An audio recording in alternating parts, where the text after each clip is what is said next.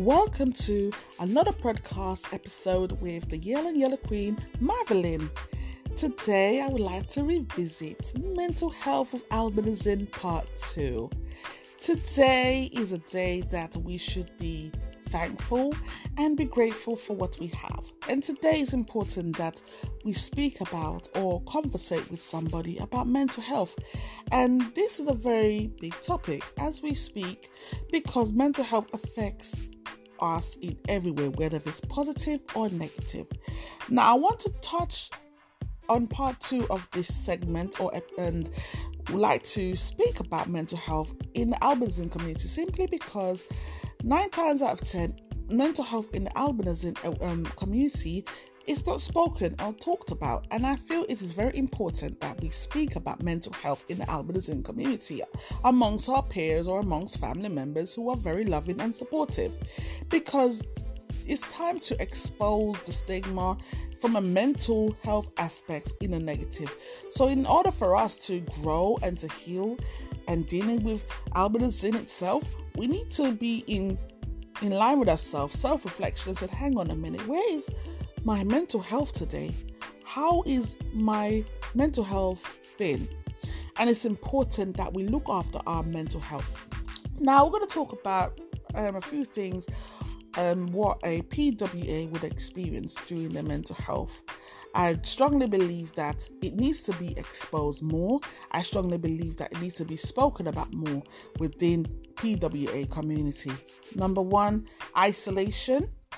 Most PWAs, they do feel isolated, and because of the stigma, their very lack of confidence that cause isolation because they're very shy, and some people don't have that voice to speak out. And most times with a person with albinism who feels isolated is because of their mental health. They feel depressed all the time and they feel low all the time, low mood, low self-esteem, you name it. Number 2, rejection. Feeling rejected, unwanted, not welcome in communities, not welcome in their own race, not welcome in society in general. This has a major impact on the mental health itself. And most times, people with albinism who feel rejected, they become very hurt, they become very angry, they feel like the world owes them. But I want to tell you this now, the world doesn't owe us anything. And in a sense of feeling rejected, they feel like because a person's rejected them, they feel the whole world has rejected them. Because of the stigma, and because of the stereotype, and because of the prejudice and discrimination towards that, this has an impact on their mental health itself. Number 3 things are withdrawal. They become so withdrawal. Sometimes they stay by themselves, or they have little interaction with people, or they become introverts. Most PWAs are introverts because they don't want to be seen, they don't want to be in the public eye because of the stares, so they withdraw themselves. And back to isolation as well, they withdraw themselves, and most people with albinism, they don't feel to make friends, or they just don't want to be seen, or they don't want to converse with anyone.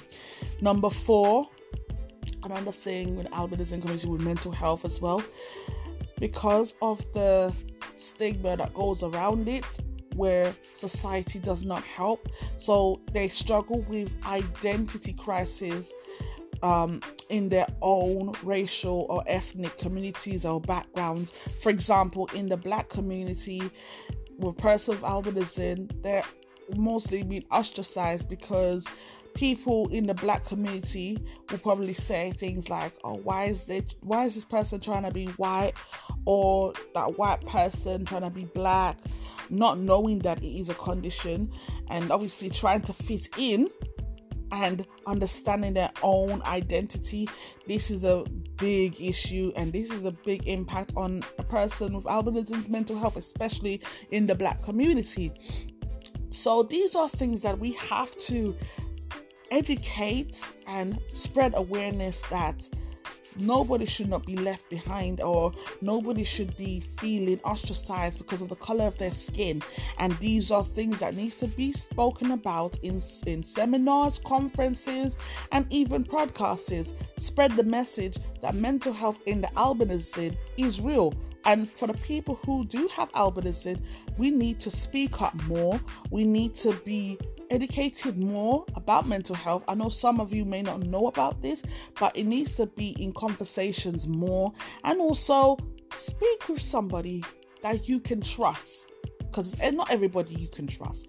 But we need to speak out more and educate other people and let them know that mental health within the albinism community is real, because many people are suffering in silence and they do not have a voice to speak.